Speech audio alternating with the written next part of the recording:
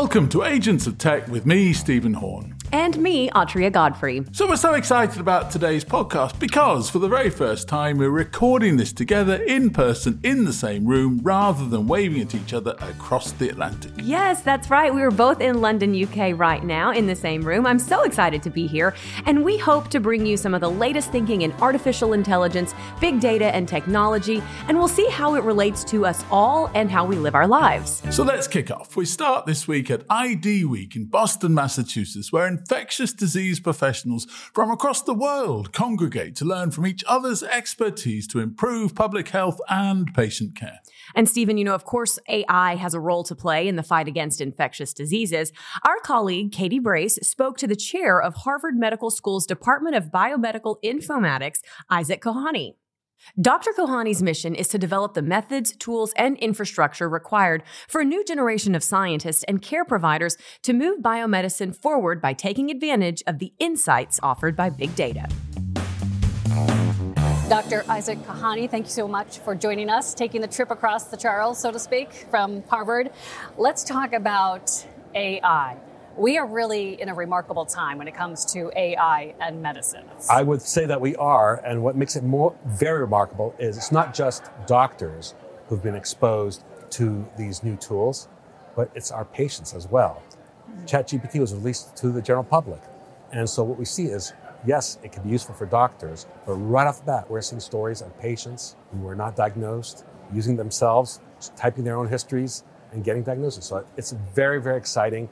It doesn't fit nicely into our current model of healthcare, and things will change as a result. How do you think it will change in infectious diseases? Well, I think for the first time, we're going to be able to have a lot more data coming to the doctors. Previously, it was just the history that the doctors could take.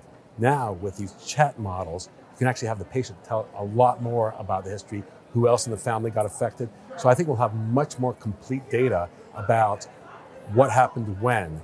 And that gets always lost in the telephone game that you play when you go from doctor to doctor to doctor with the original family history. Here we can get it directly from the patient, and then the doctor gets additional support along the way. So that's going to be quite transformative. It sounds almost that then you could have a cure or a potential solution faster because you have that data that you didn't have before. That's right. That's in two parts. First of all, what we've seen is realizing that you have a new infectious disease out there is the first step to a cure. So we saw that with HIV/AIDS. When we saw that there was a group of young men who were having these sarcomas and these lung fungal infections, that's what cues them that there was this new virus, and that ultimately led to the treatments. We found the same thing with COVID, knowing that we had a new viral strain and looking at the symptomatology. That allows you to move a lot faster in discovery.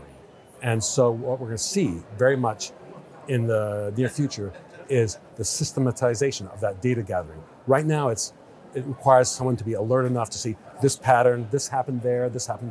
And if we have these AI programs that are able just to look at all the data together and find those patterns and find them early, that's going to accelerate the discovery process.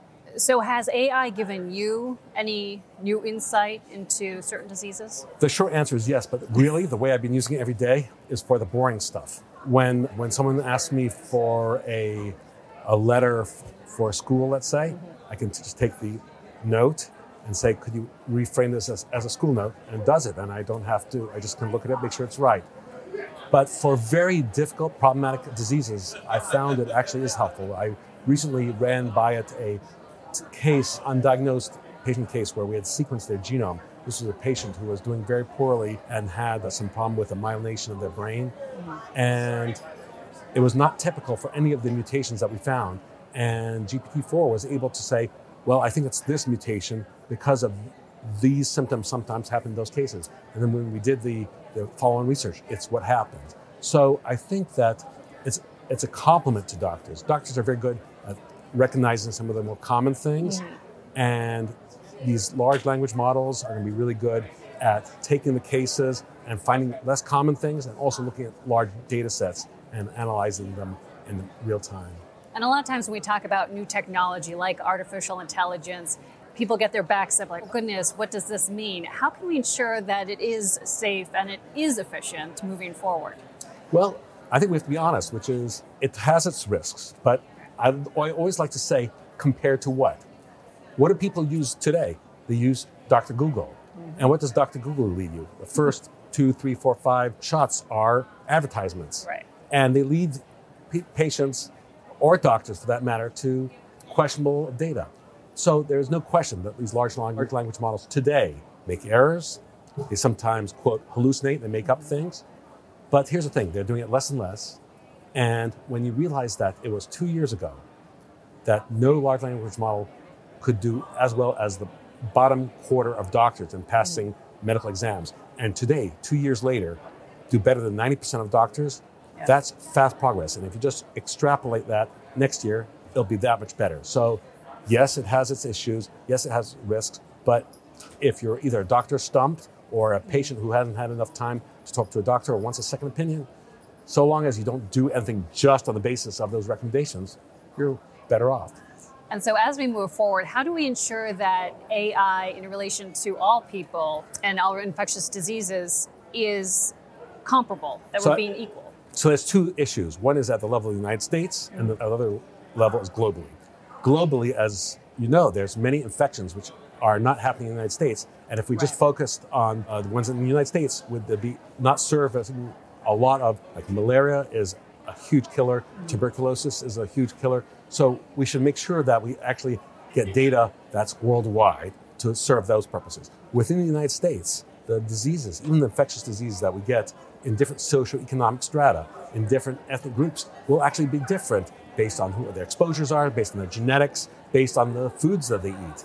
And so the only true guarantee to have that kind of fair representation and to make sure it works for everybody is to make sure that we have the data from all these different populations. But that requires that people like you put out the word that there is a need to contribute, and it should not come from researchers saying, thou shalt give your data. We really need the public to decide, I want to improve the quality of AI, make it more equitable. You have your work cut out for you. We certainly do. All right, Dr. Kohane, thank you so much for joining us from Harvard Medical School. Thank you so much.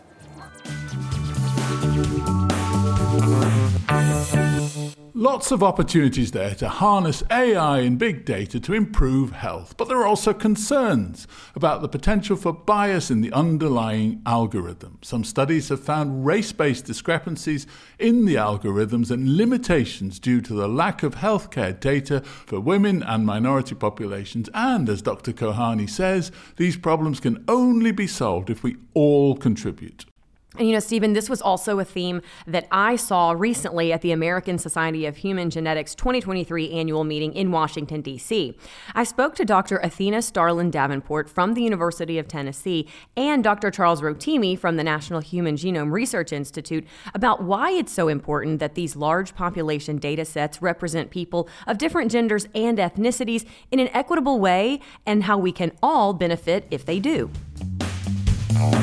Here now in studio is Dr. Athena Starlard-Davenport and Dr. Charles Rotimi, both here today to discuss diversity in genetics and genomics research. Good morning to you both. Thanks for your time. Good morning. Thank you. All right, let's talk about the fact that, you know, in the field of genetics and genomics, diversity and representation in research is increasingly becoming more and more important. How do you make sure that there is a wide diversity in your research? For my research, I study breast cancer genetics as well as sickle cell disease, and both of those diseases disproportionately affect Black individuals or individuals of African ancestry. So for breast cancer, I have developed a study with participants, community advocates, and clinicians called the STAR study, called Sisters Taking a Stand for Breast Cancer Research.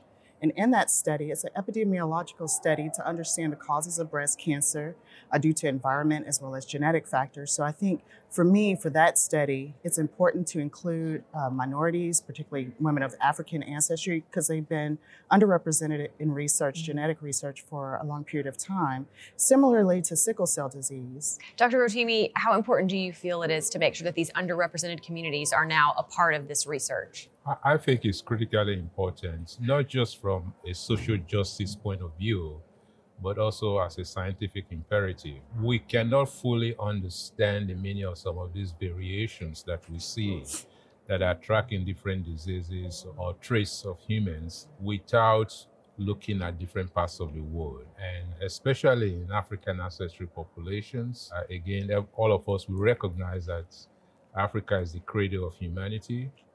And there are things that we see in the genome of African people around the world, whether it's in Africa or in the diaspora, that you really cannot study unless you look at those populations. And so it's not just to help African ancestry populations, but it's really to help the world. Right. What are some of the challenges or maybe some of the obstacles that you face when it comes to inclusivity and making sure that you are reaching out to those underrepresented communities, making sure they're a part of the research? One of the major challenges has been that a lot of participants in my studies have recognized that a lot of people have not offered for them to participate in a lot of research studies.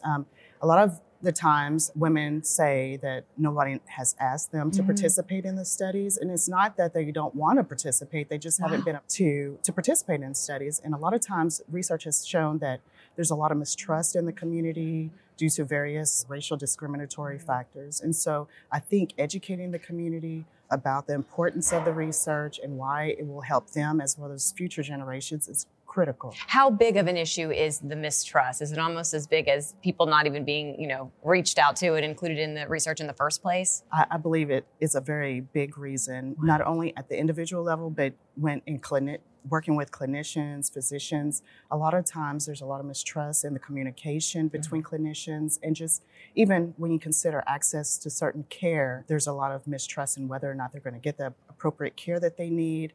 So there's so many different variables that are. You've spoken about your role as a researcher already, but also in your position as an associate professor, what kind of efforts are you making to try and remedy this problem?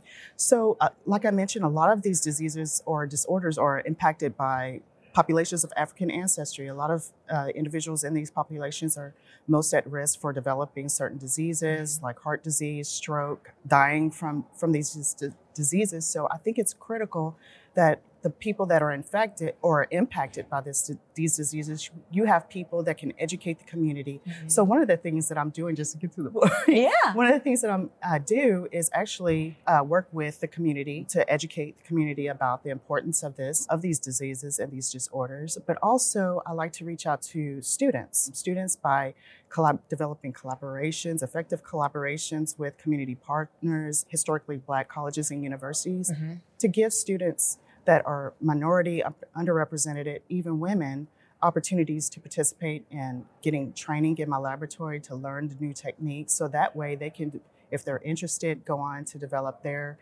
research careers and to help those that are unfortunate and underrepresented populations. Dr. Rotimi, are there any new breakthroughs or anything exciting in your mind that you think might help really address the health disparities that we're currently experiencing? I think one of the breakthroughs is that as geneticists and scientists, we are definitely recognizing that we have not done a good job of expanding the scope of the work that we do to bring different ancestral populations around the world. And some of that realization is as a result of the fact that we know there are aspects of the work that we are doing that we are not having good explanation for, and that we needed to embrace other parts of the world. And if we are going to deploy genomic medicine in a way that benefits everybody everywhere, then we have to include the variations that exist in those parts of the world or in those communities, ancestral backgrounds. And I look at genetics, genomic medicine, it's almost like going to the tailor. If you want your clothes to fit, you better show up for your measurements. You cannot rely on my size or my measurements for your clothes. And that's how precise genetics can be. So we need to make sure that we understand how those variations are distributed around the world. And it's not really we can't conflate that understanding with the issue of race, because that's not the point. We know that race is a social construct, but at the same time, we know that we need to represent the distribution of the variation that don't necessarily track how we define ourselves socially. So to me, that's really the realization. And then there's a consciousness also going on that it is really terrible that if the outcome of all of our genetic efforts exacerbate already unacceptable health disparity, then we really have failed. Right. You know? Yeah.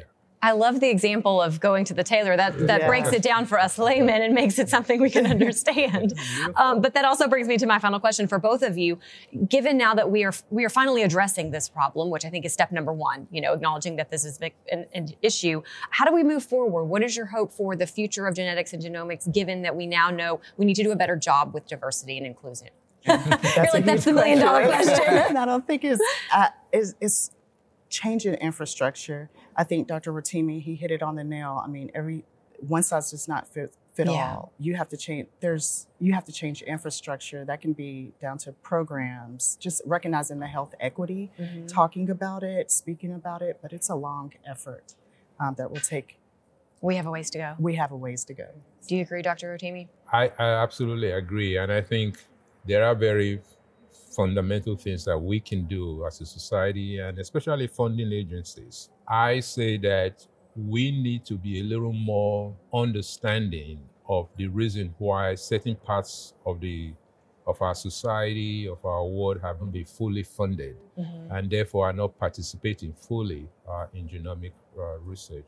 One of the ways that we can address this is to have targeted funding to bring on board those communities and parts of the world that have not participated fully.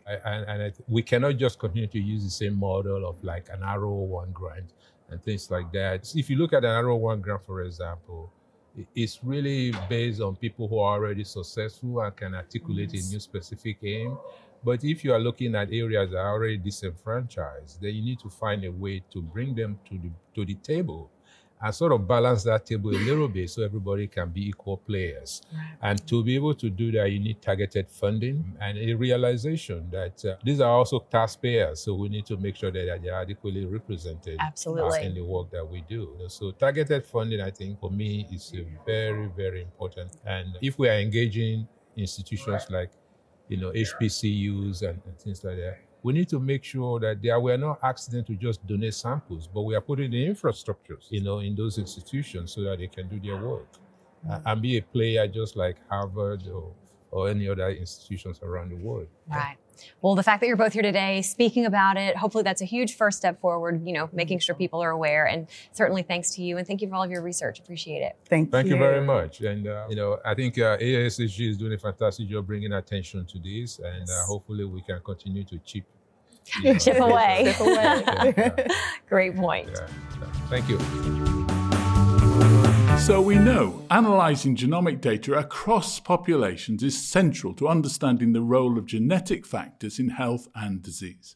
Successful data sharing relies on public support, which is reliant on whether people around the world are willing to donate their data to share with others for research. So where do people stand on sharing their data? Well, a very large public survey on attitudes toward genomic data sharing with data from over 36,000 individuals across 22 countries showed willingness to donate one's DNA and health data for research is actually relatively low, and trust in the process of data being shared with multiple users is also low. Participants were most willing to donate DNA or health information for research when the recipient was specified as a medical doctor, and they were least willing to donate when the recipient was a for-profit researcher. So, as you can see, trust in big data and AI remains problematic. Big data and AI needs access to DNA and health data to be accurate and equitable, but the public needs to trust the process. And clearly, doctors and other health professionals can play a role. I am sure we will return to this topic. Audra, I'm sure we will. Next time, we'll be looking at transformative technologies in genetic and genomic medicine and attitudes towards scientific innovation and other factors shaping technological uptake. So until then, it's goodbye. Goodbye.